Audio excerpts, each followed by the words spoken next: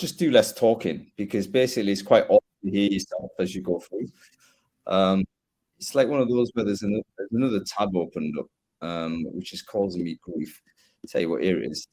Let me get rid of that. That should be better. Hi, everyone. We're here. Almost on time. Cool. Can you hear me all right, Adam?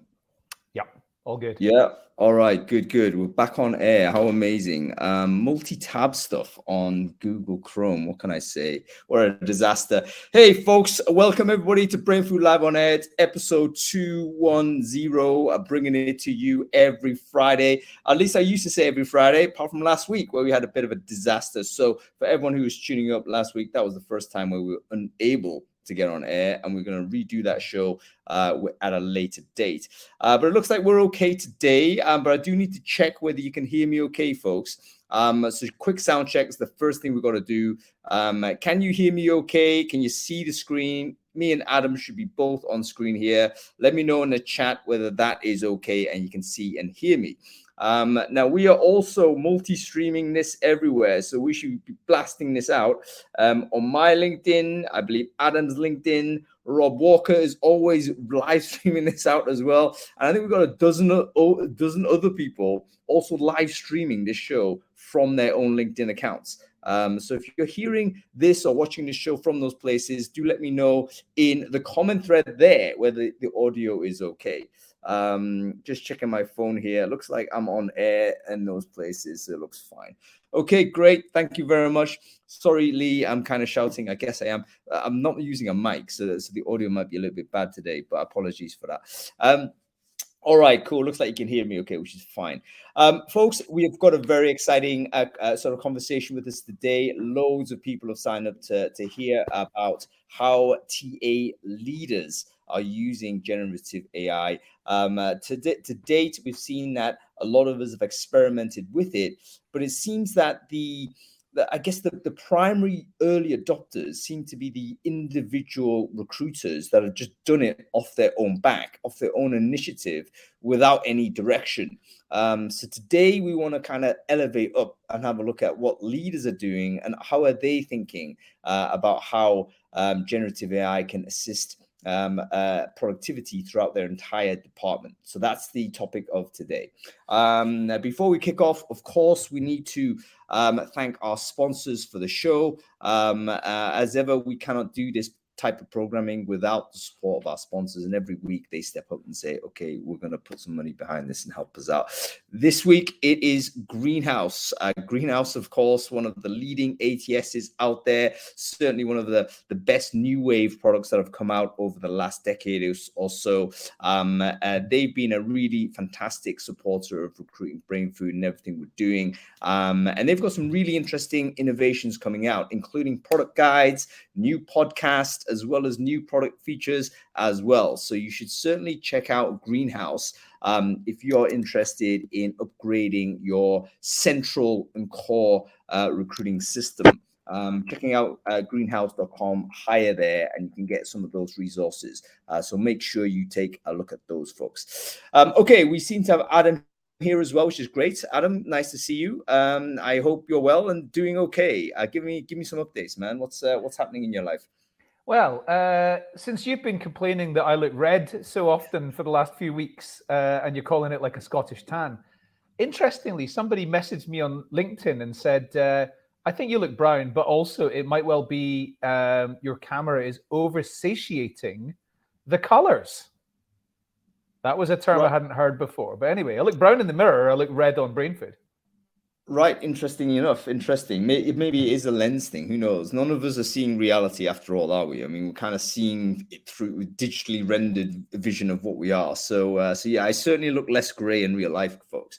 This is just a lens issue. This is true. Okay, cool. Let's do the newsletter review real quick, Adam. Did you read it last week? And if so, what was interesting, man? I did. Now, talking of grey, greying economies innovate less, apparently. And there was a lot of economical information in this article from The Economist. But the bit that really stood out to me was Japan's population was 126 million in 2000. And it's expected to shrink to 70 million by 2100, which is 8 million less than it was in 1950.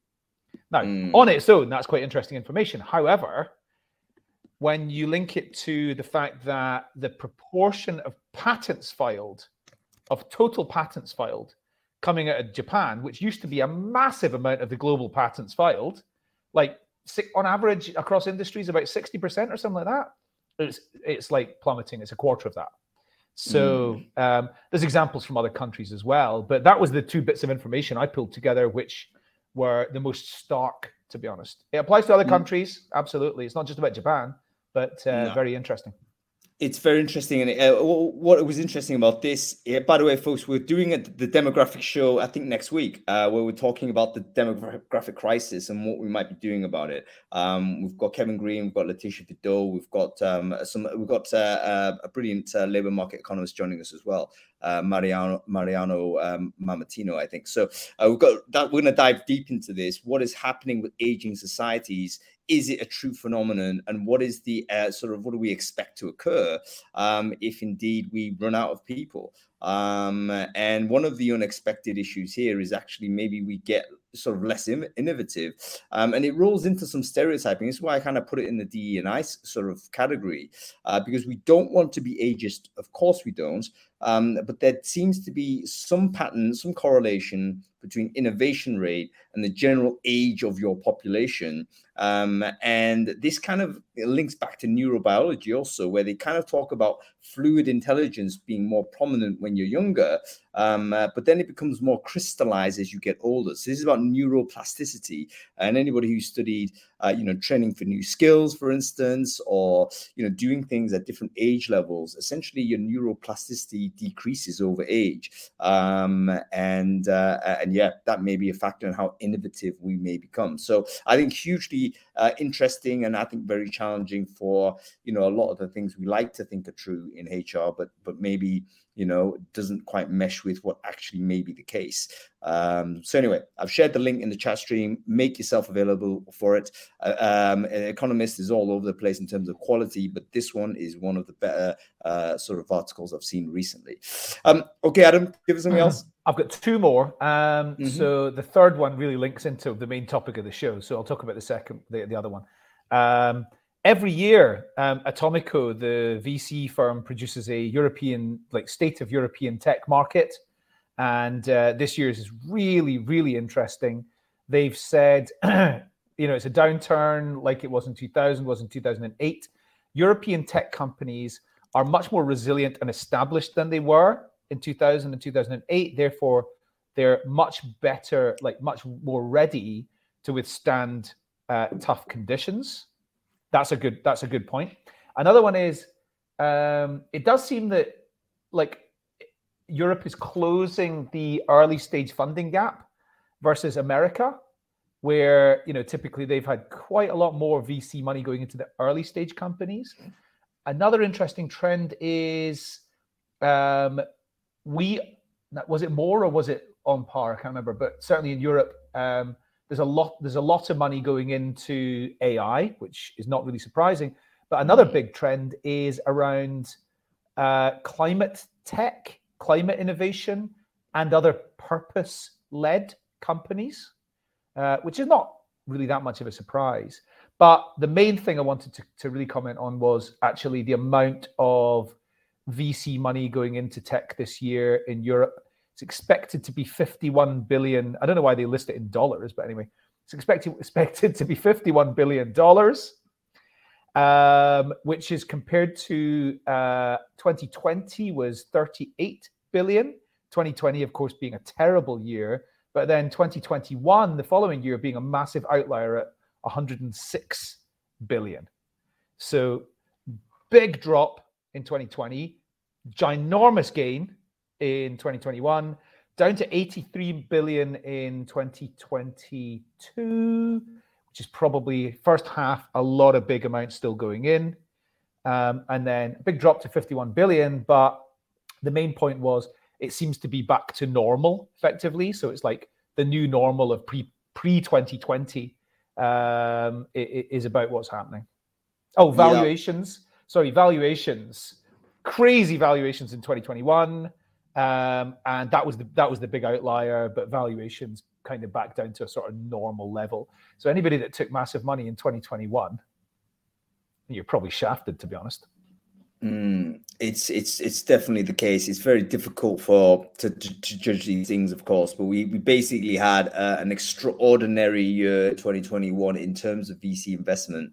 That spiked everyone's expectations, with a view that it was going to be a decade's worth of tech growth and hyperscaling, as we saw in the years previous. Of course, that didn't happen. We know lots of reasons why: geopolitics, cost of living, energy crisis, etc., deglobalization, throw it all in there. And the outcome of this is that just a massive kind of reset for 2022 and 2023 as to what VCs are putting in. And of course, a lot of the tech companies that do scale fast and hire software engineers are typically the ones that are doing so off VC funding. So anyway, that is a report that's well worth looking into. They do it every year. Tomco, credit to them. And they make it really accessible as well. I mean, back in the day, these reports were just unreadable for the layperson. But these days, they've got a fantastic sort of interactive website you can look at, download the PDF, you want to read it offline. It's great. Go and check it out, and it'll give you a bit of education as to some of the outcomes that we're seeing in recruiting. We've seen, of course, what feels like a tech recession, so to speak, in a lot of these startup places, a lot of recruiters on the market as a result of that. And a great deal is essentially associated with this greater restraint from VCs going into the world of tech. So anyway, check it out. It's well worth you a look. Okay, Adam, give us one more, mate, before we get on with it. Well, the last one, quick and straightforward. It was the TikTok with the designer reviewing the preview mode of Adobe's generative AI fill tool, and basically saying there might still be jobs for people doing retouching work, but he said that it is just pretty incredible. And he did point out a couple of flaws, but he just went, they're going to get rid of that quickly. So yeah. It's funny, but it's heartbreaking at the same time, isn't it? But basically, folks don't know, Adobe have rolled out basically an image autofill feature, which allows you basically to upload an image and then drag out sort of additional space to say, I need it filled with something else. And you then type in natural language what you like it to be filled in, and it would just render it, and it looks photorealistic. So imagine you taking a picture with your family or your partner or something in your home, and you stick it into Photoshop and you say, yeah, I want this as background in Hawaii or something, and it would do it, and it would look as if you were actually there. And this series of TikToks these designers are doing, as they're basically doing reaction videos, as they're experimenting and playing around with this, is really worth watching. Because you can see that they're kind of worried and they're kind of shocked when they see the results. They're very excited at the same time, but inevitably they end up asking the question, wow, that used to be a case, that used to be a commission for me. That used to be someone sending me a picture saying, yeah, can you do this? And they would then charge money for it.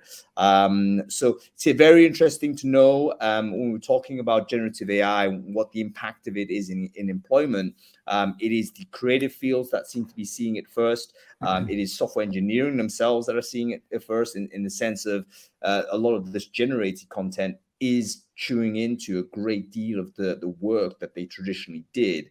And as the gent says, is that he's not sure where it's going, but it will impact that industry and his business. So well worth taking a look. I've shared the link into the chat stream there. Okay, let's get on with the show, Adam. Thanks for that review. Quickly, for the folks who are watching this, if you have any questions for our guests, use the Ask a Question feature at the bottom of the screen if you're watching Crowdcast. If you are watching it on LinkedIn, use the comment feature. We're going to try and get to those when the guests come on, and we'll try and get to the questions at the end of the show.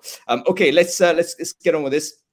Oh, Adam, you might as well plug your recruiter enablement YouTube channel at this point, because a lot of the conversations you've been having there, I think, is inevitably you've overlapped with AI enablement as well, AI sort of usage. So why don't you talk quickly about your YouTube channel while I bring on Mr.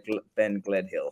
Yeah. Okay. So to an extent, I think it's quite interesting that we've moved towards like recruitment tech, which is like avatars interviewing candidates and, recruiterless processes and whatever AI and virtual reality. But actually, we kind of where does a recruiter find the outreach messaging that their colleagues have used over the last couple of months just to go and like save from rewriting it? That's what I think recruiter enablement's all about. It's pretty low tech. Can be AI powered, absolutely. Generative AI powered for job adverts and social media outreach messaging and things like this. But anyway, I think there's some getting back to basics, and we seem to have skipped quite a lot about enabling our recruiters. So yeah, it was 30 interviews I've done in the last 3 weeks with people on the recruiter enablement channel on YouTube. Just type recruiter enablement in there, and I hope you enjoy it. Yeah. Go and share the link in the chat stream, man. You may as well give it a plug. There he is, Ben Gledhill. Good to see you, sir. How are things? Yeah, good. Thank you. I'm not. I haven't just fallen out of sports director. I've literally just come back from the gym, hence my headwear and quite fitting top. So yeah, apologies, but yeah, good to be here. Nice to see you all. Disgraceful attire, but no, don't worry about the sports director. It's all good. You be a model for those guys. Ben, for the folks who don't know you, can you quickly introduce yourself? Who are you? What it is you do? Yeah, definitely. So, hi everyone. Name's Ben. 15 and 16 years in TA, one of the two. Currently Group TA Director for MAG, Manchester Airports Group. So that's Manchester, London, Stansted, and East Midlands. And yeah, happy today to talk about all things GAI or generative AI. Not sure which word we're using today. Fantastic. Let's just leap straight into it, Ben. It's interesting. You've got a very interesting kind of job, very interesting set of companies to recruit for, and very diverse sets of skills and people that you need to bring into that organization. Where have you kind of found that AI-related software has helped you most? I mean, you've played around with it, but where do you think it helps you most in your own process? And where do you think it makes most sense within the context of the types of people that you're needing to recruit into the company? Yeah, Joe, what? It's a good shout. So I'm probably going to go back. The first time I really kind of dabbled in, AI or machine learning was probably back at Yodel a fair few years ago. So we used to hire a massive amount of kind of drivers, pickers, packers, kind of operational warehouse individuals. And we realized by automating the screening and online assessment process, your time to hire gets shed to a matter of hours or days. So we had pre-scheduled assessment centres, and you're actually giving and sorry for the buzzword, candidate experience, you're actually giving that back to the candidates themselves. So not only is it faster, cheaper, all these kind of really good metrics, but you're giving a really, really good experience. And I'm not saying that humans can't add value there, but you're letting the machines do the work for you, if that makes sense. A little bit more kind of recently, and I guess in relevance to today's show, at MAG, we've been playing with ChatGPT and some other kind of tools now, probably for a good kind of couple of months, maybe 2-3 months. And our approach has been, we've been quite informal with the approach. It's very much been just kind of A and B testing, what works, what doesn't work. So some examples, we've created some new assessment materials using it for quite niche senior operational roles at the airports. We've used it for our candidate outreach.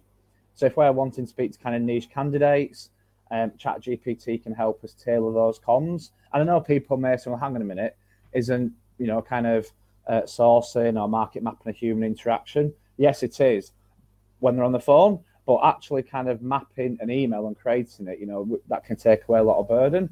And we're even looking at it for content creation on our new careers website as well. But again, it's been, and I want to kind of reiterate this, because obviously there's been quite a lot of hype out there, as we all know. It's been very informal. It's been very kind of, I've just let my kind of team, whether it's a TA partner or a TA coordinator, just play with it and see what works. And I think, in my opinion, that's probably the best way of learning in terms of some things work well, some things fall over, let's go back kind of thing. That's the kind of approach that we've been taking. That's exactly what I want to hear, Ben. It's less about the precise implementations or the applications per se, but what the strategic direction is. And what you're saying is you haven't gone for a formal approach to it. There's no like big AI rollout or whatever it is. It's more like just giving the team license to experiment and making them feel as if they can use these tools with some oversight and support from top down from you, and not overly directed by you. Yeah, 100%, because it's one of those things whereby, look, obviously MAG, we're not an IBM, we're not a Vodafone, we're not one of these huge kind of big blue chip organizations, but I think to get true buy-in from individuals that actually use tools, systems, platforms, that we want to kind of say, it needs to be off, in my opinion, off their own back. They need to gain the confidence, they need to learn what works, etc.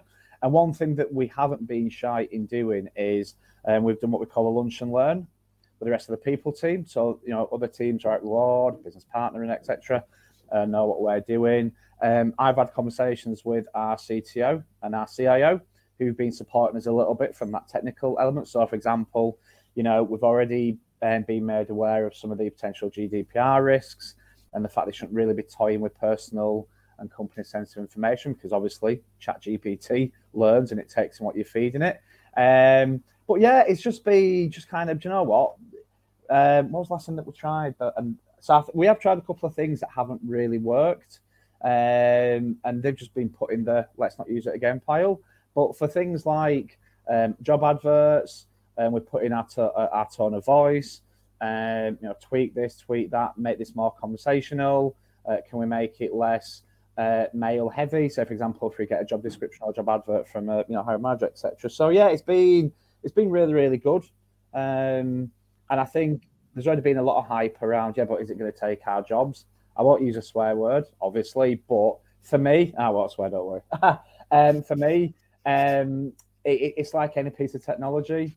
It's far better to try it and learn for yourself rather than the technology put on you, because you know as well as me, any CEO or CEO at the moment will be looking at GAI thinking, right, where can I put that into my business, etc. Yeah, absolutely. That executive sort of pressure will occur. If you haven't felt it already, at some point it will.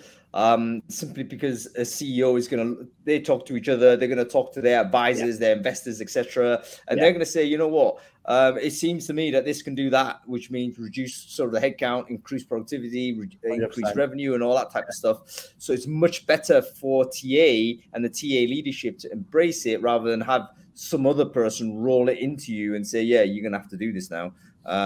Because that really makes you into a passive kind of receiver of this innovation, when we really have to be the active person, the actor, organizing this. Great stuff, Ben.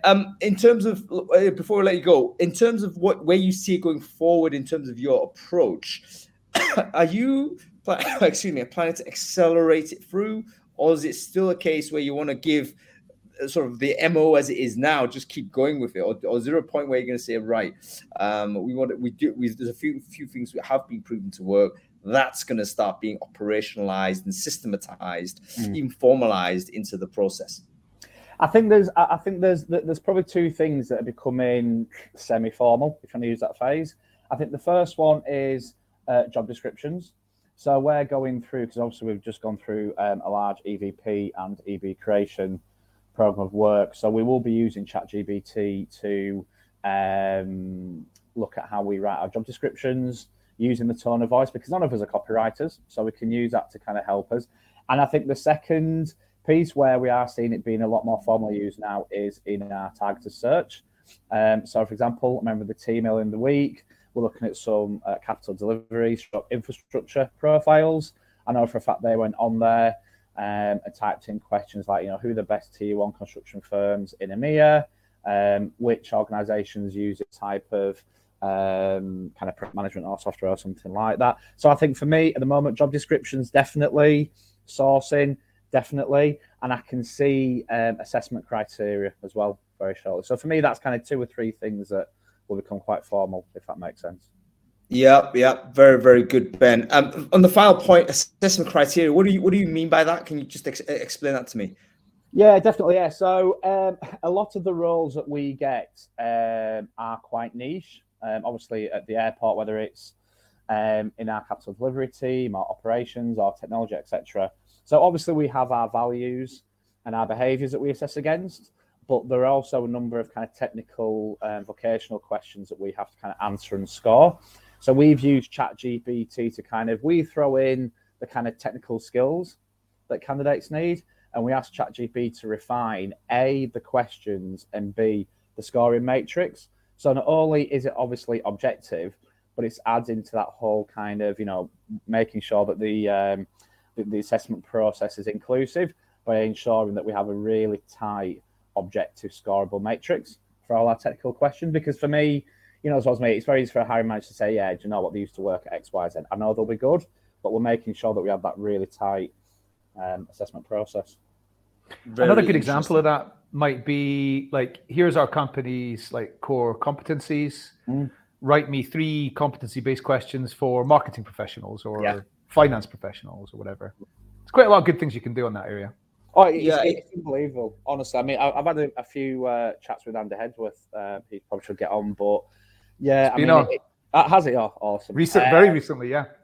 But it's and that's why I'm glad you two guys, and hopefully a lot of people in the chat kind of agree with my approach of just have a play with it, have a tinker. There's no right and there's no wrong. We're still defining how we use it, so hopefully people can just kind of crack on and learn, really.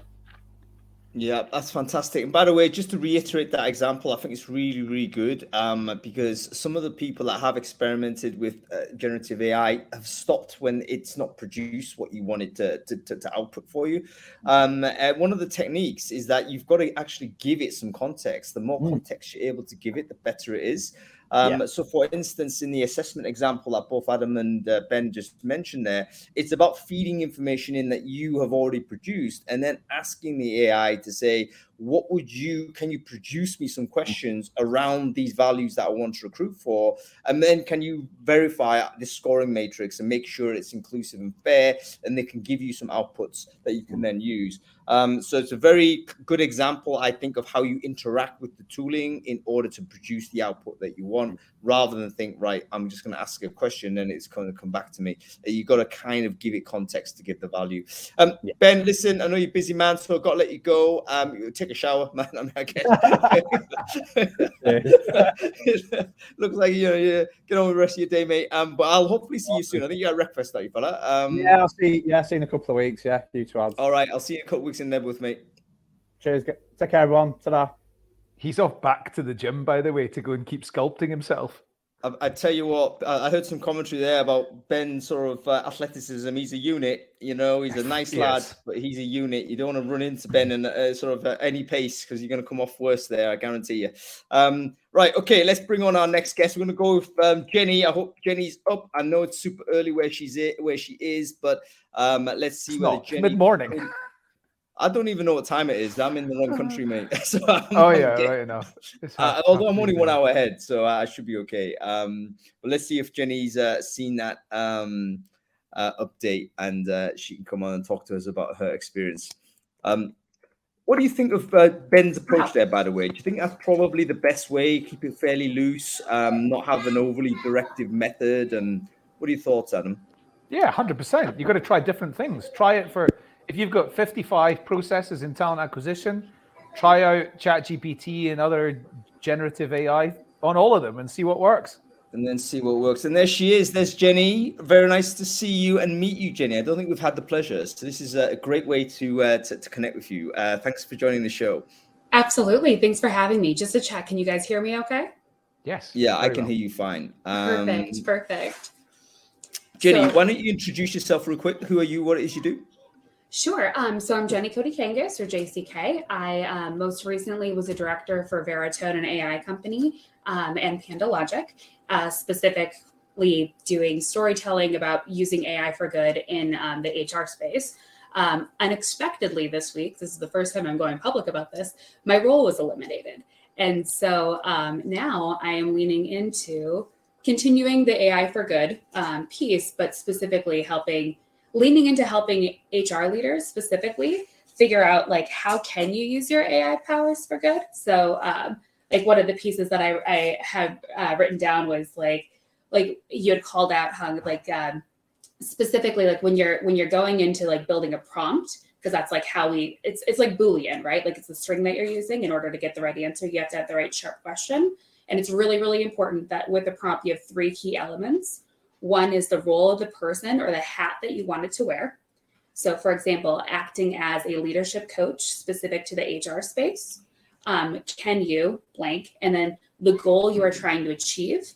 And then the desired format of the response. So like a step-by-step guide or like, like a just like free form. There's a lot of different ways, but like crafting that prompt is really, really important, because otherwise, if you think about it, ChatGPT essentially has all of the hats that are out there in the world, right? Like, so I have an integrated marketing specialist. I've got an HR leader. I've got all these different hats. And in order to get it to respond the right way, I have to call out the hat that I want it to wear. And then I have to coach it on what I want it to do. So as an example, so last week, you guys might enjoy this one. I was speaking in Austin at a from Day One conference to HR leaders. And I noticed that there was a lot of fear about generative AI and specifically AI coming for people's jobs. And so I blew up my script 30 minutes before I spoke. And I had ChatGPT co-write me a new one. And so that I opened up with like, okay, so here's what I did. Here's how I did it. And I framed the prompt and then I read what it was. And essentially ChatGPT helped me take something complicated like programmatic job advertising and explain it to a layperson to like maximize understandability. And as a leader with a disability, like ChatGPT has been a game changer for me. So like earlier, I think it was that night before, I took an integrated marketing form. So we had a form for like just like for an integrated marketing like intake form for our team. And I received it via email and I clarified with my team, like, what is it that you want me to do with this? So like, just do you. And I was like, cool. And so I said to ChatGPT, acting as an integrated marketing consultant, can you please give me a high level overview of, this form, any areas that might be missing or any areas that you might want to sharpen? And so it gave me a full analysis of this. And then I had it reverse engineer a new form with the feedback it had. And then I had it take that form and put it in a format that could be used in Google, when that could be implemented into Jira, including the branching methodology for how you're going to build this in SaaS, which fields should be required, which fields shouldn't be required, and specific prompts or like little skittles that would be able to promote just understanding for the person if they didn't understand how. So it was like layperson terms. And then I had it do an intro letter to the team at the top of this document that explained what it was we were doing and why it was we were doing it. So the what behind the why, or the why behind the what, and thanking them for their help. And then I had it do an email to my team, like the leadership team, saying, here's what I did and how I did it. And all that took 13 minutes, right? So like, that's the crazy thing is like, this is a technology. Yes, you can use it for copywriting. Yes, you can use it for other things. But like some of the things that I just wrote down, like how to evaluate technology, what questions to ask, acting as a leadership coach specific to the HR industry. Can you help me craft the questions I should be asking vendors when I'm evaluating technology? How to build stronger business cases. So I'm an HR leader who's trying to bring generative AI into my organization. Can you help me write a compelling business case that's going to get the buy-in from this leader? Let's see, how to build a comprehensive data strategy, because as we know, like it's data or it didn't happen, right? So if you don't know where to begin, like again, if you can call out the specifics on this, it's really, really important. I'm monologuing. Sorry, guys. I get excited at this. I've got so much to say, but there's no way that I'm stopping you when you keep coming up with all these diamonds. I think that's quite right, Adam. I mean, Jenny, the monologue was great, particularly when you got to the point of interacting with, kind of thinking about the specific use cases that leadership in HR and TA has. How do you build a business case? How do you do the evaluation of technology? All of those things are questions I'm sure just run like typically just bouncing around the head of an individual person. And you have a tool that can actually give you some outstanding information here, or at least a way to start thinking about this topic without you just having a blank slate all the time. So that's a really interesting, it's one of the most obvious ways in which leaders can and should be using this type of technology. So there's diving into other ones that I think would be some of the quick ones that have saved me massive time. And Hung, I know you don't know this about my story, but in 2020 I had a massive head injury, and I hit my head and I lost all of my memory, and so I had to restart over again and learn with a fresh slate. It's helped me immensely, especially in the TA space, because I lost my design bias for how we had historically solved these problems. And so in terms of being able to build things outside the box, I didn't have that how we've always done it kind of hold back. And it's helped me be able to, really look at problems from a 360 degree and then let's reverse engineer the most efficient way possible. And so one of the things with my head injury, I can only be on a screen for so many minutes in a day. Or I'll have a seizure or pass out, which is not ideal. And so I have to be very, very conscious of cognitive load. And so what essentially I've done is I've taken ChatGPT as my super powered assistant. And so now I can have it take an email, for example. I don't know if you guys have ever gotten those emails that are super, super, super long and just they don't have a point or it doesn't seem like they have a point, and it's just hard. And sometimes you start reading it and then it's I can't get through it. And then I'm going to go back to it. And it's what the heck are they trying to say? You copy and paste the email into ChatGPT and say, can you give me the high level summary of this in specific action items? And then I go back to the email and then I say, I'll have it craft a clarification email back to the person who wrote it. Say, just to clarify, are these the main points that you wanted to bring forward? So I'm synthesizing it down, and then I'm clarifying before I go forward that I've got the right piece, right? And so the email piece, I'm even taking an email, copy and pasting the email and saying, reverse engineer a response to this email. It gets me 85% of the way, really, really in 15 seconds. And then I can just sharpen it from there, right? Do you know what? How close are we to actually having this inbuilt into an email software? Because if it was actually there, I think everyone would use this. If you could simply have a toggle to say, right, I want every single email I ever receive to be completely condensed and summarized in 3 bullet points, please. I think everyone would switch that toggle on. So I wonder whether Gmail or Microsoft are thinking about this. Did you still hear me? Oh yeah, I did it yesterday. Andrew Godomsky posted about the EU AI law directive, I guess it is. And I'm not a bad writer, but I'm not a good reader. So I just pasted it into ChatGPT and said, summarize this for a 12-year-old. And ChatGPT did, and it was great for me. Yeah. Well, one of the other ways too is I've had it do. Because here in the States, we've got some changing legislation that's coming down the pike. So there's local law 144 coming out of New York City that says if you recruit in the city of Manhattan, you have to undergo an independent bias audit in terms to make sure that your technology isn't biasing people at scale. We've got things that are coming out of California. We've got things that are coming out of Colorado, and historically. What I've seen is a tendency for HR to get really specific on I need to build my processes to respond to local law 144, which is great.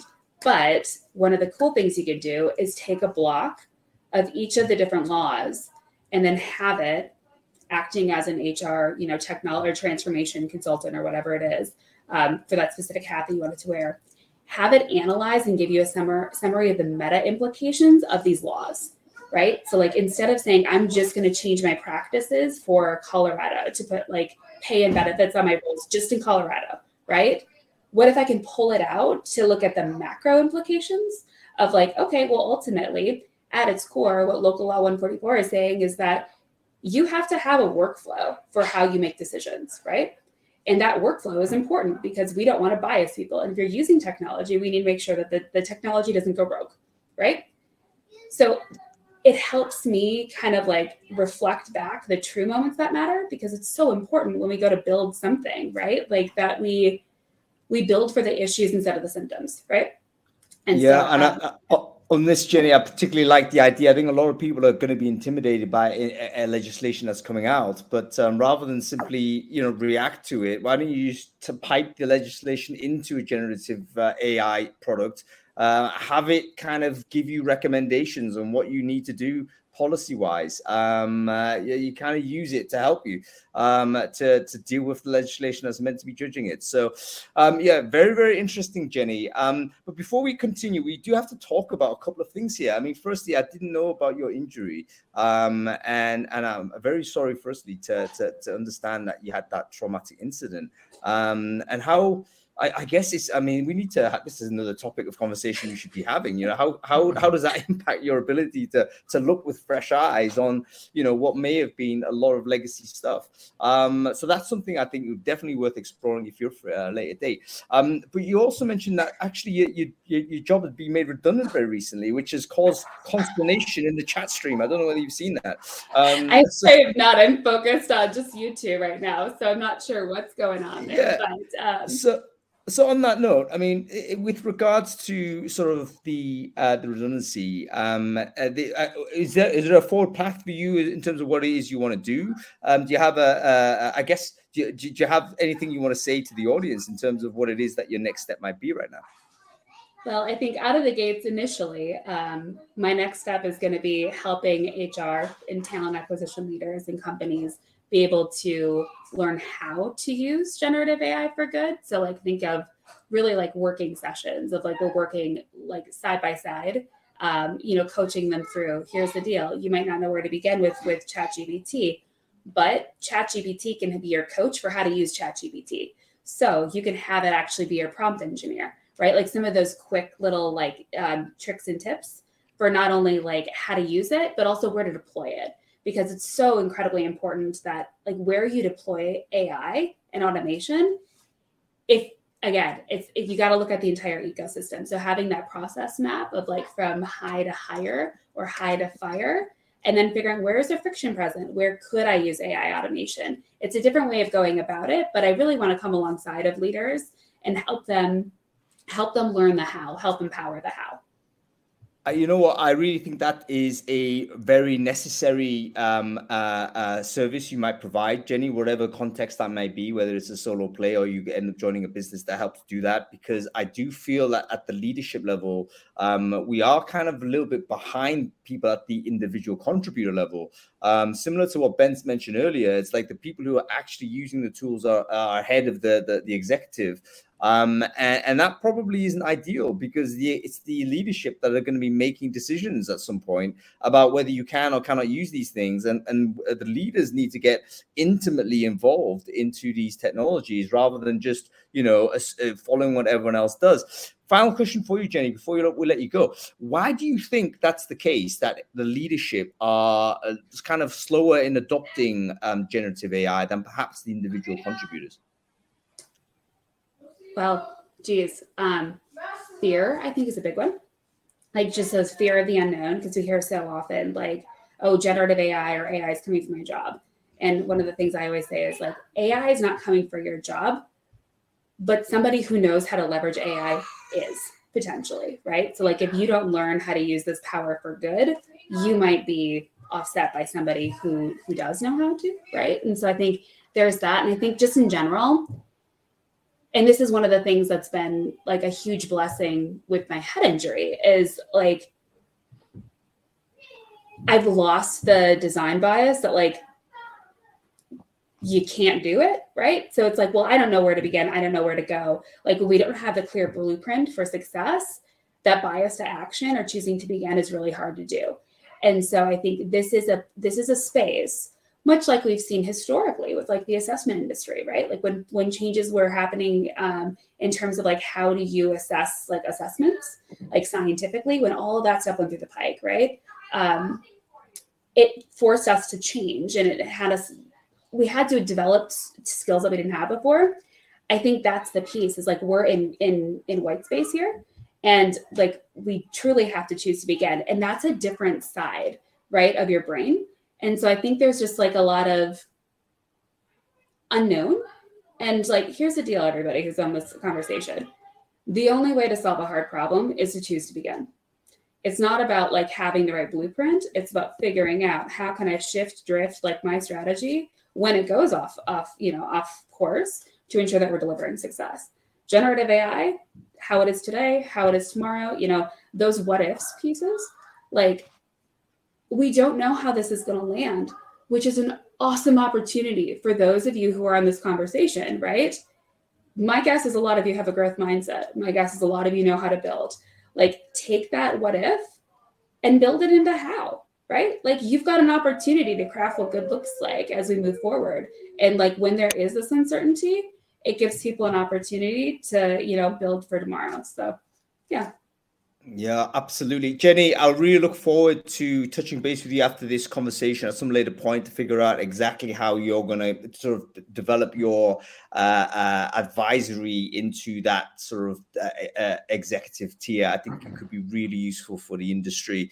But let me take the time and say thank you very much for joining us, Jenny. We've got to roll people on and off this show because we've got loads of people to bring on. Thank you so much for joining the show. It's been fantastic hearing from your perspective. And I'm very sure that in very short order, there's going to be good opportunities flowing your way also, Jenny.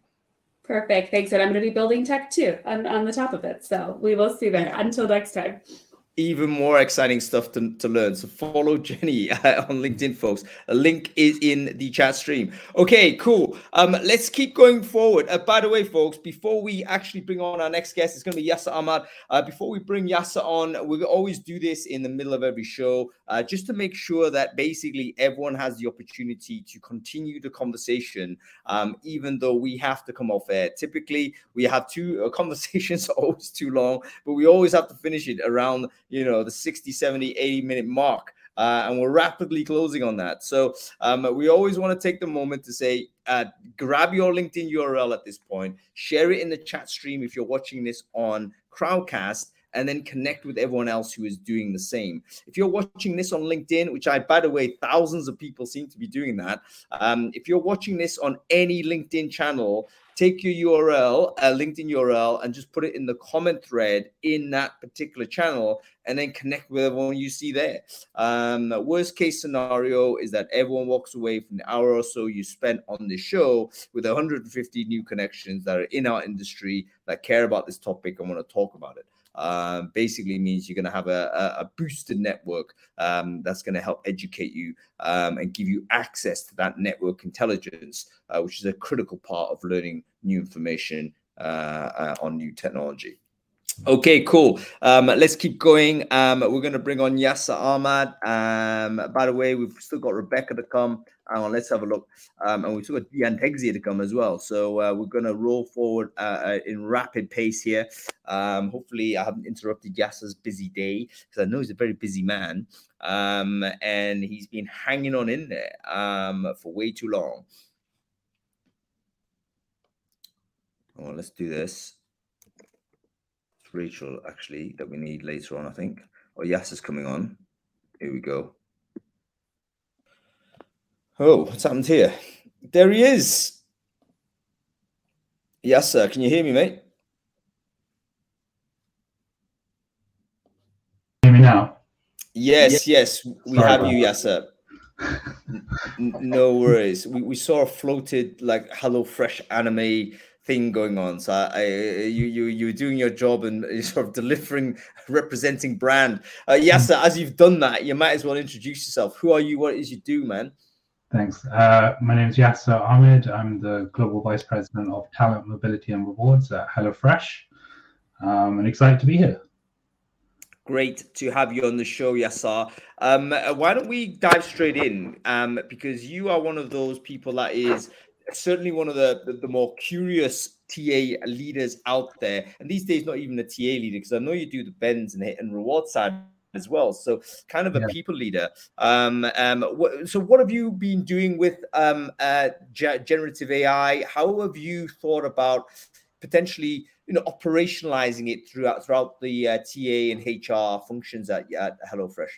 Yeah. Let me share. So, firstly, with ChatGPT, it's not always accurate, right? But it's very convincing.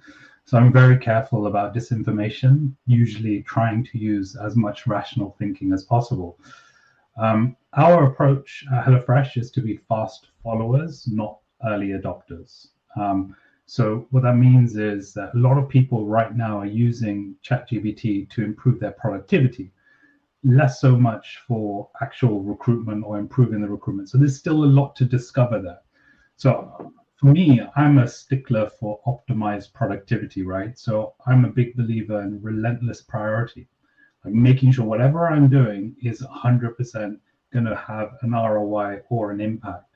So for me, I focus generative AI and ChatGPT on my to not do list. So everything that's given to me that I shouldn't be doing, I do it. So I was thinking about before this call, what have I used ChatGPT for this week? And I was surprised how much I used it. And I was looking through all the things, and I use different Chrome add-ons like AI PRM and Snack Prompt to help me with my prompts. But I made a list, and it was like, draft a Slack message that's more engaging, and draft an email that's more engaging about a TA strategy we're about to launch. Be diplomatic with difficult people. Write me an email when I'm trying to be, this person's being difficult, or rewrite my notes from this meeting, or write it. Like one of the ones that I found most interesting was I wrote, write me an in-depth review on the idea of a CR process mentioned in the book of Scaling People and Processes, which then gave me like the pros and cons of what this is. But in the book, it's just all pros, right? Give me the sources of that with the links, and it gave me the sources and links. So it just helped me gather information so much faster than what I would have been able to do in Google. I use it for like arguments and escalation. So like, keep it professional, because for me, I'm a hothead sometimes and I need to walk away, take 5 minutes to come back. Whereas in this case, I'm like, this person's an asshole. Can you please write a professional email, where I'm being extremely nice and killing them with kindness, right? And I'm not saying that I'm all like that all the time, but it does happen to the best of us. Use it for formulas. So like more recently, you were having this debate on quality of hire. What does that even mean?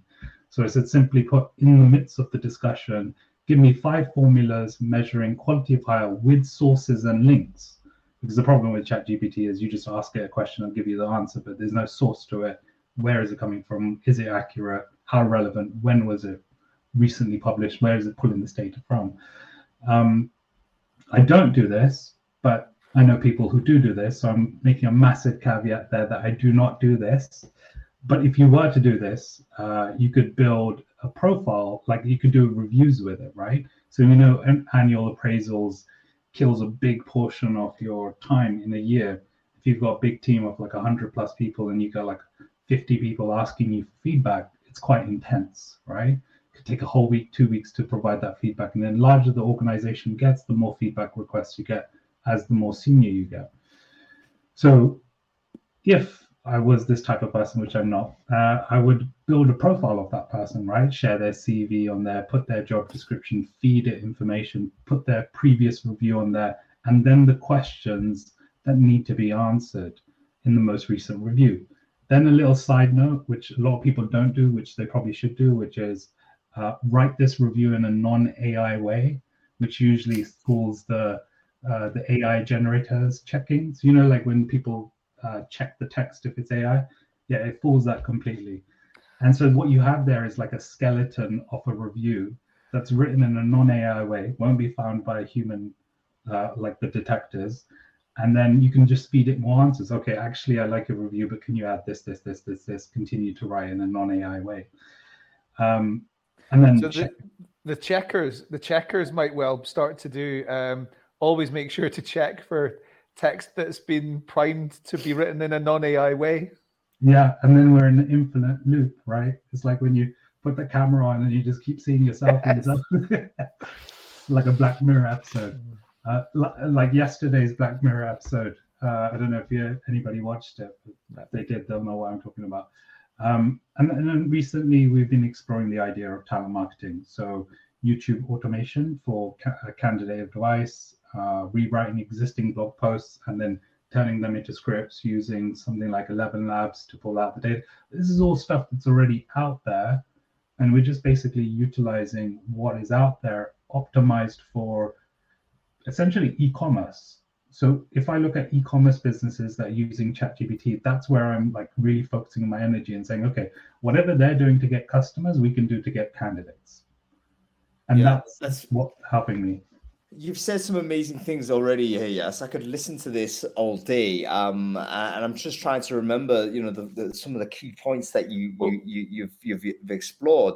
The first thing I want to that struck me from what you've just said, Yasser, was how you've divided the work between the stuff I need to do and the stuff you shouldn't be doing, and then deployed the AI to the stuff you shouldn't be doing, but you've been asked to do anyway. And I just thought that's like a very interesting move, because I think a lot of people just have one inbox, right? Just have one funnel. And they're just trying to knock out stuff as it comes in, without actually analyzing, okay, what is the urgency? What's the importance? What's the impact? And you'll find that once you filter through the priorities that come through, you'll have the things that you do need headspace and full focus on, but there will be other stuff that still needs actioning at some point. And it's like, okay, why don't I just use the AI to do that actioning on the, I guess, less urgent, less immediate, but still needs to be done type of activity. That's quite isn't that an interesting way to think about it, folks? I wonder whether that may help unlock the adoption rate for a lot of people who currently think, you know what, I want to make sure that I'm still human and imposing myself on this. Okay, in terms of sort of the second thing you mentioned that I thought was super interesting was how you were able to kind of loop in some information that on the review process. Again, I mean, that was something I don't think many people would think to do. But of course, producing reviews as you become a leader and have more reports and bigger teams and so forth, that becomes an escalating responsibility. Your human management, if you like, the management of other humans, becomes a bigger and bigger task as you escalate as a leader, as you go up as a leader. So using the tooling to help you do the heavy lifting here makes perfect sense for anybody in the leadership group to be doing, I guess. Yeah, I don't do it because there's an ethical element to it, which is, should we be sharing someone's personal details with ChatGPT? But if there is someone who is going to do it, they would definitely benefit from it. But you can use these Chrome add-ons to provide data to ChatGPT through CSV files. So if you are a recruitment leader and you wanted to analyze your previous year's performance versus this year's, and you were able to pull it from your ATS like Greenhouse, like your time to hire, time to fill, candidates, conversion rates, etc., and wanted to do a full analysis on it, you could, like a lot of people, when they use ChatGPT, they create new chats every time, so they lose the content. Whereas you create one chat and then continuously feed that, so you feed it with the information of your previous year, and then this year what you're trying to achieve, do an analysis of where the biggest gaps are, pull that data. The key with ChatGPT is probably the Chrome add-ons. The more Chrome add-ons you use, problem is there's thousands coming out every day, so it's like impossible to keep track of one. You got one that's got product gap, next one comes out next day, fills that, and it's like this adoption. I'd say the absorption rate is so difficult to keep up with. You're learning how to use something every single day, which is exhausting, which is the one thing I'd say which is quite annoying. That's why I only stick to not-do list, because I'm not trying to figure out how to do things I don't know how to do. I'm trying to figure out how to make the things I do already know how to do that annoy me disappear. Yeah, very. Talk to me a bit more about the e-commerce kind of sort of angle here, because obviously HelloFresh are an e-commerce business. It's built on the idea of logistical efficiency. How much of your participation in that company has helped you think around sort of making these efficiencies within the recruiting process. Yes. Massively. You see, e-commerce use a lot of marketing, a lot of automation anyway.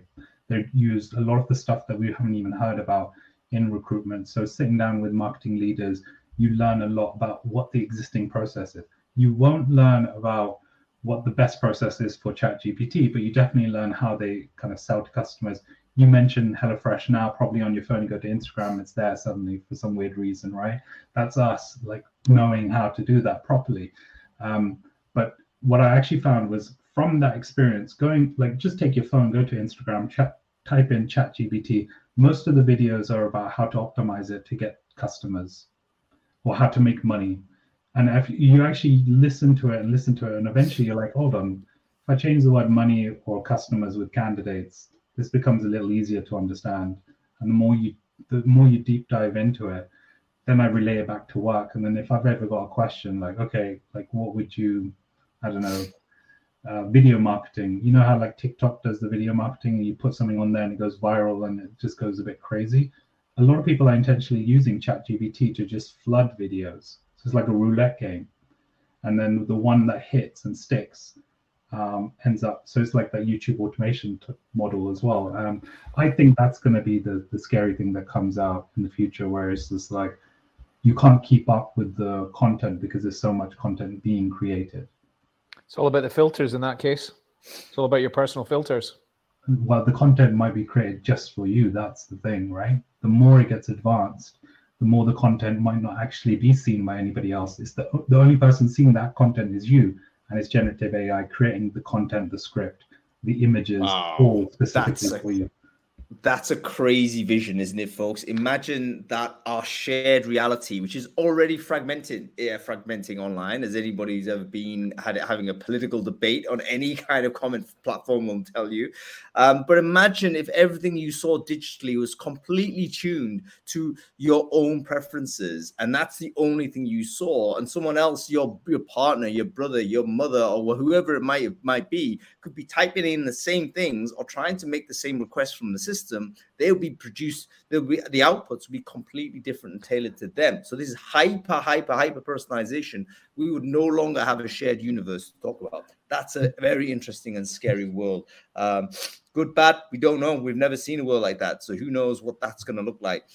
Folks, we have to keep piling on because we are well over time. Yes, sir, we also need to talk also for our Berlin trip. So I'm excited for us on that. So yes, thanks for doing some lifting on this. I'll be diving back into that when I'm back in the UK next week.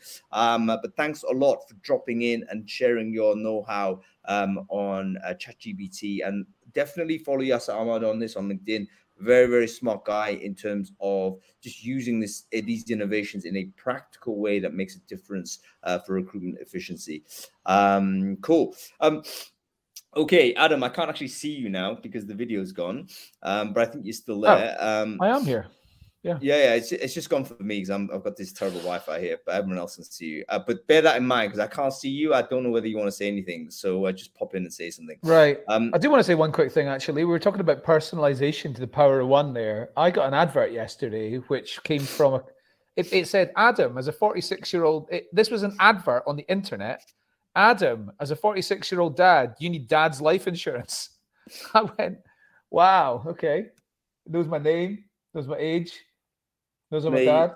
I'd be happy with that kind of advert. I get depressed by adverts now because it's like incontinence treatments and hair loss. It's like, dude, I'm nowhere near it. Do you know what I mean? It's like giving me all this stuff. It's like, yeah. I need to kind of review how my age is.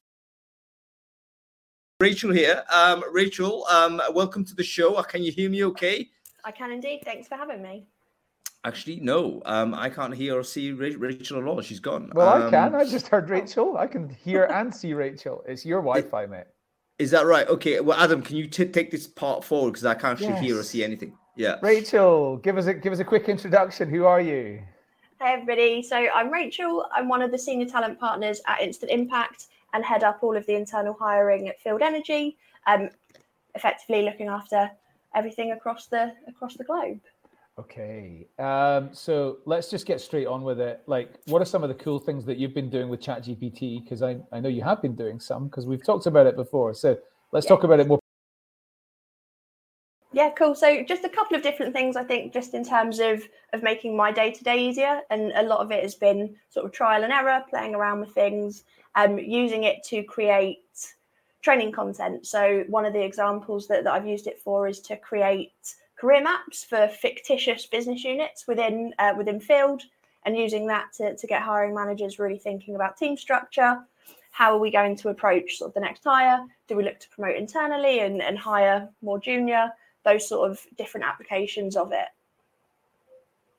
But then also sort of looking at things from more of a candidate reach out and attraction perspective, doing blogs and getting it to reframe some of the content that I've generated and making it flow a bit better to reach more people. So just more personal optimization and looking at ways that it can be applied in the future in a more scalable way. Gosh, right. Okay. Lots of really practical things. In terms of like marketing related things like job adverts and social media posts and things like that, anything in that kind of area? Yeah, so sort of getting it to focus on tone of voice, so giving it examples from the like company careers page, like feeding in from the marketing team and asking them for like prompts on actually what the company tone of voice is, how we would structure things, and getting ChatGPT to really look at things from that lens to give much better content and much better reach out messages and JDs that can attract people, but from different skill sets. So tailoring it to software developers and tailoring it to people within the finance departments and finance industry. And where do you think this can go? I mean, do we need recruiters in 6 months' time? What's happening? I think the application of like AI in general, there's going to be jobs that maybe it does replace, but I think you have to adopt it, and it's going to make all of us better at our jobs and better experiences across the full life cycle. I was talking to a colleague yesterday, and it's almost like having the smartest person in the business or the best person within like TA and being able to just throw loads of questions at it and just use it as a sounding board. And that's where I've found the success that I've had with ChatGPT is by using it in that manner. So getting it to sense check things, asking questions, and sort of using it as that like extra lens to review stuff. Yeah, I keep coming back to it. I thought about this right at the beginning, and I keep coming back to it all the time. It's almost like a personal assistant. Yeah. It's almost like it expands your capabilities. It expands your knowledge. It expands your ability to scale things. 100%. I think when I first started in recruitment, what I would always do was speak to the people in the business who were the best at different things and try and apply some of the ways that they worked to how I worked to develop and to grow. And with ChatGPT, it's literally there, and you can just ask it questions all the time and continue to develop and learn. And I think that's one of the most interesting things about it. And in terms of teams moving forward, being able to roll it out for different use cases across different like industry verticals and different types of recruitment, the possibilities are endless. Yeah. Great. Hung, are you back? Can you hear Rachel again or not?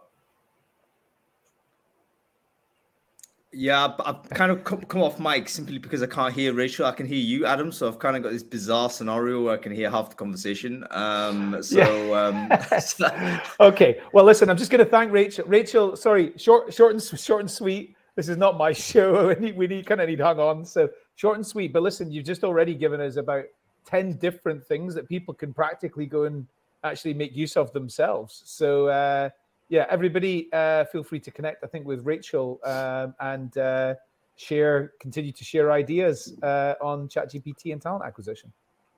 Thanks, Rachel. Great. Thanks a lot for joining, Rachel. My apologies, I wasn't able to interact with you directly. It was kind of strange. I mean, I've never had that situation before, but I am in a reasonably ropey Wi-Fi spot, so I beg your pardon. I'm in Barcelona, by the way, obviously an amazing city with great Wi-Fi. However, the hotel I'm in is actually kind of in well in the north. I think it's the Barcelona equivalent of Hounslow or something. So it's like, I don't know. Maybe they're still on 4G or something. Okay, I think Jan is with us. He's still with us. I'm texting him now. He's like, I should have brought him on like an hour ago. But let's see if Jan is still here, and we're gonna hope he's that in demand. He's massively in demand. Not only that, but he's just cracking out with this amazing content as well. A lot of it ChatGPT related, a lot of it simply recruitment related. But he's always been one of these. In fact, I'll wait for him to come on. We'll talk about it when he's here. Did I tell you that I wrote 92-minute video scripts with ChatGPT in about, I don't know, a day and a half? No, you didn't. No, not even a day and a half. In about 4 hours. No, you didn't. But I know you're very lazy, Adam. So I'm sure you'll be making yourself well used to this. Okay, we have Jan here. It looks like we can see him for sure. Can you hear us? Okay, Jan? Yeah, I can hear you, but it was kind of like lagging for let's say 10 minutes. So hopefully it's going to work. We'll see. I do think it's probably me as well, because we're going over time, and I don't think basically any video live streaming channel particularly likes that, particularly on the plan I have. So anyway, Jan, for the skin, what can I tell you? No, for the people who don't know you, by the way, Jan, you're famous because I went to a conference in Barcelona obviously yesterday. You were on at least one presentation, I think two, I randomly mentioned. So everyone knows you already. It's a product placement. Yeah, probably is well paid. But for the people who don't know you, why don't you introduce yourself real quick? Who are you? What it is you do, Jan? So I wrote a book, Build Sourcing Games, and I'm a huge fan of sourcing recruitment overall, and I'm writing a lot on blogs, LinkedIn, and everywhere else. So that's usually my short introduction. That's it. So follow Jan Tegzi if you're interested in the world of recruiting, particularly in the just operational side, getting more efficient and better at it. Some really interesting stuff there. Jan, the topic here is to think about how TA leaders have been using ChatGPT. My premise is basically, you know what? Most people who are doing it have basically gone undirected, off their own initiative, which is quite right at some times. But at other times, you kind of may be concerned that perhaps leaders are being left behind here. So I wondered whether you have any thoughts on that, and whether you've kind of done anything with the team with generative AI, or has it still been a case that it's individuals kind of doing it off their own bat in your business? So everyone is using ChatGPT. That's the fact. Nobody is going to admit at work for one simple reason: security, right?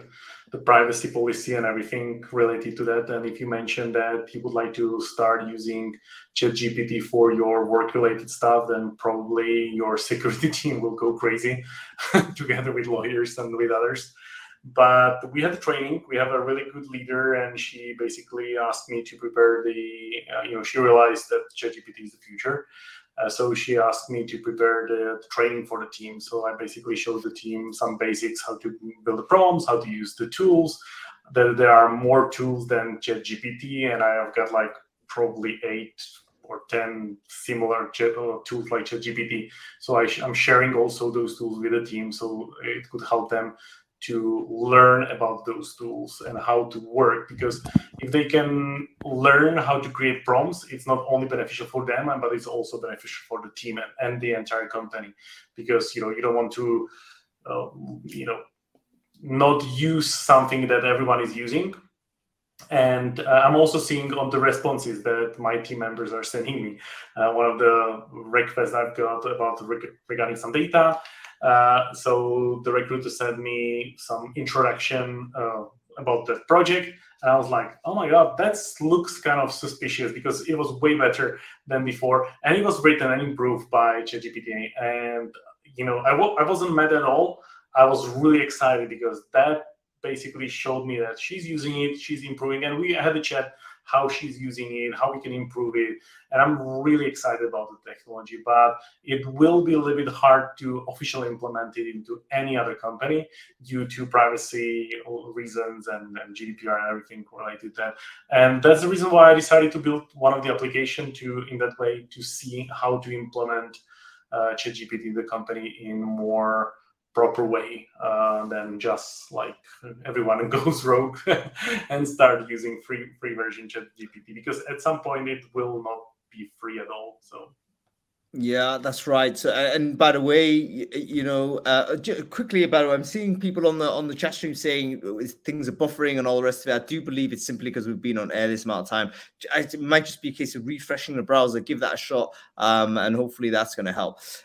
So Jan, it's great that your team is kind of empowered to use the technologies, and the awareness, I guess, that people are going to use this on their own initiative, irrespective of direction, is something that leadership needs to grasp and understand and work with, rather than overly police or overly direct. Where do you see it going in the next phase?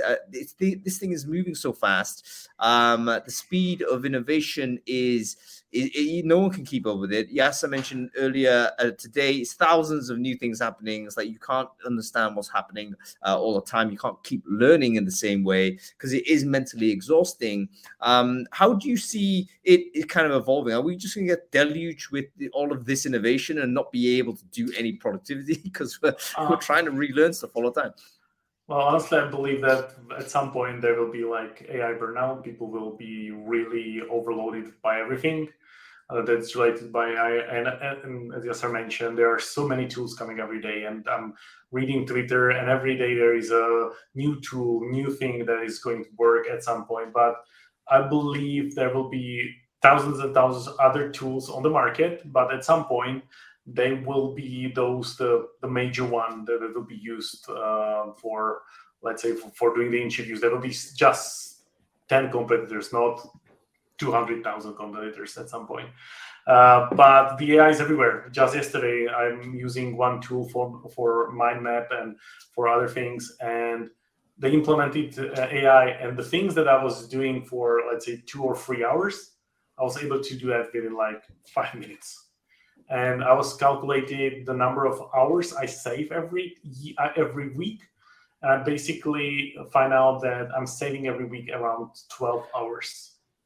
My goal is to get that up to 24 hours. So I will have one extra day for a week for things that could be done or not outsourced to some local country, but to ChatGPT. So far it's 12 hours. I've done some research, and I believe by end of the year I will be able to get one extra day for a week. So that's the plan. Jan, I would say I'm a reasonably early adopter with new technologies. But I get like my advice around what to adopt from people like you because you're a bit ahead of me. So what advice would you give to people so they don't end up with burnout? And like, this is not new, because as sourcing technologies all developed, there was like explosion, and you could hardly keep up with all the different things. So you've been here and done it. What's the best way to try and filter? Like, here's the ones I need to know about. The rest I don't need to know about it yet. So on Twitter, LinkedIn, there is an option to save tabs, right? So or post. So you have a tab called Save Post. So I've got probably hundreds or thousands things post, share there and save there. But I honestly do that just to prevent the FOMO. So I'm not like, hey, I'm going to miss something. It's saved there. It's not going anywhere. But I ignore it. And I ignore it for one simple reason. If I check every single thing that somebody did and create, I will go mental. People are creating ebooks or books about ChatGPT, and they have like, and I read ton of those things. They have zero clue how prompts are should be created. So my recommendation to everyone: ignore it. Learn from it, yes. Read it, sure. But ignore it. Don't try to beat someone, because there will be hundreds of thousands of people. They will generate the content faster. But if you really learn how to create the prompts, how tone, temperature, character is working, you will beat every single other person. I work with AI. It will be like a year and a half, because there was a ChatGPT playground before it was ChatGPT. And I was really amazed about those things. I started building one application at a time that failed drastically. So I'm building completely different thing. But every other day I'm if you open your LinkedIn, there are like 99% of people are using ChatGPT wrongly. Here is my prompt, or here is this and here and that. I try to ignore those, because take those prompts for resumes, right? There is a prompt, write a resume for recruiter with 5-year experience. That's completely wrong prompt, because you will get the generative or generic results. So I wrote the ebook for job seekers that is free for anyone about those prompts. They are probably like that bigger, and people can learn from those examples how to craft their own prompt. Because even if I believe my prompts are good, I don't believe they are perfect. There's still lots of room for improvement. But ignoring others, it's probably the first step, because so many people are generating so many, and I'm sorry for the word, shit, the ebooks about 10,000 prompts about in recruitment, or these are the prompts that is going to, no, nothing what they are sharing is going to help you, because you will be repeating the same thing as we did with Boolean operators or Boolean search strings. Somebody create one, you just copy paste, and you didn't think how to customize it, how to get better results.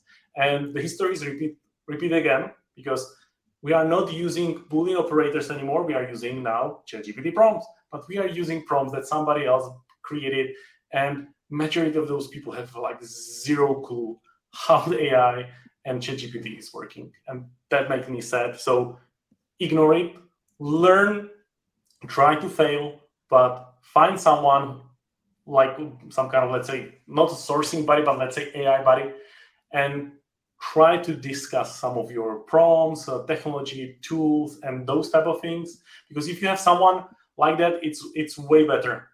So find a buddy, ignore majority of those, because people are trying to scam you for money.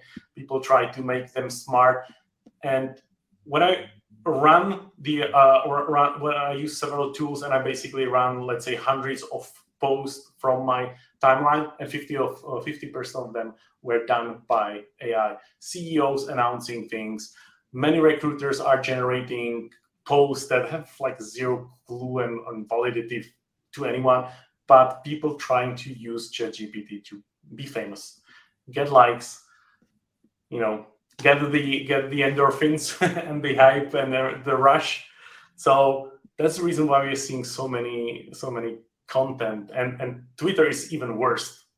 It's basically like kids are generating 10K a month, just be like them, and here are my prompts, how you can get it. So ignoring it's the first step, and it will definitely make you happy. Go ahead. Yeah, just one more question for me, which is, I've seen a lot of people commenting that, we need to make sure that we're not allowing candidates to use generative AI to like game their assessment and stuff like that. What's your thoughts about this? Well, as my grandmother mentioned one time before she died, there is a special place for people. There is a special place in hell for those people. And what I did, those people who are saying those things, if you check their previous history, the articles and posts, you will realize that they are using ChatGPT and AI tools for various things, for emails. So those, every single person in the freaking planet world should go and use AI for one simple reason. Those tools are already implemented almost everywhere, or will be implemented everywhere, and you want to understand how those tools are working. Because if you are not going to figure out how those tools are working, there will be others who already know, and they will be better paid. They will steal your job, not AI, them. And they will be way prepared. And I made a prediction that within 2 years, there will be 40% less recruiters in our industry. And I believe it will be, because I already can replace half of the people of 10 number of team, or if you have a team of 10 people, I can replace 5 of them and replace them with AI or with AI tools. Is the right way? Absolutely not. Because as a human, I would love to speak with the humans, because that's the better way. But within the 2 years, that tech will be so advanced that you will probably not going to figure out that the other person on the other side is someone who is not human. It's basically AI or voice bot or whatever.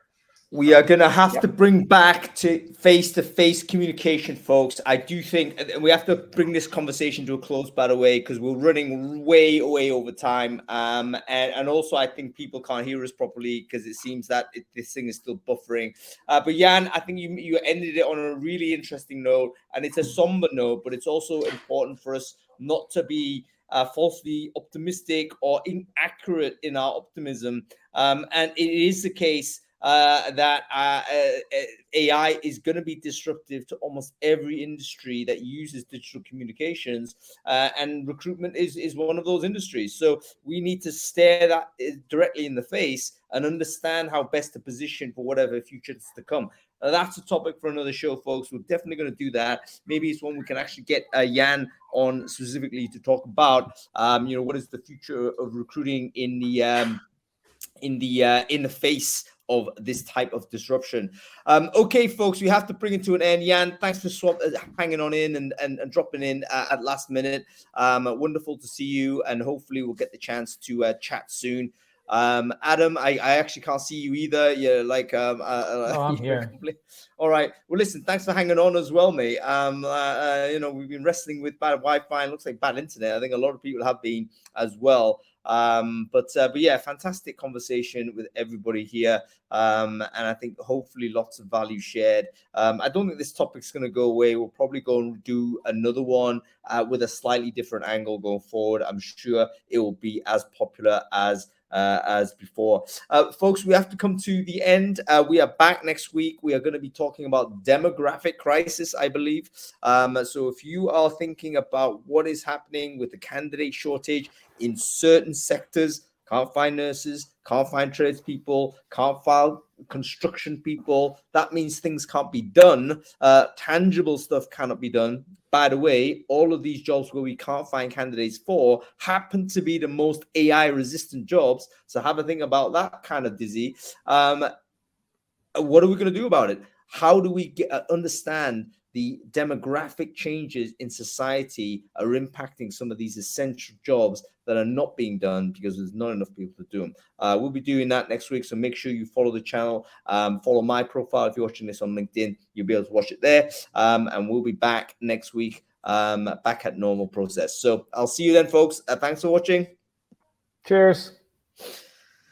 Adam, well done, mate. Yeah, I won't be here next Friday. Why not? You resigned. I'm driving from next Friday. I'll be driving from Amsterdam to Baden-Baden. For going to France all summer.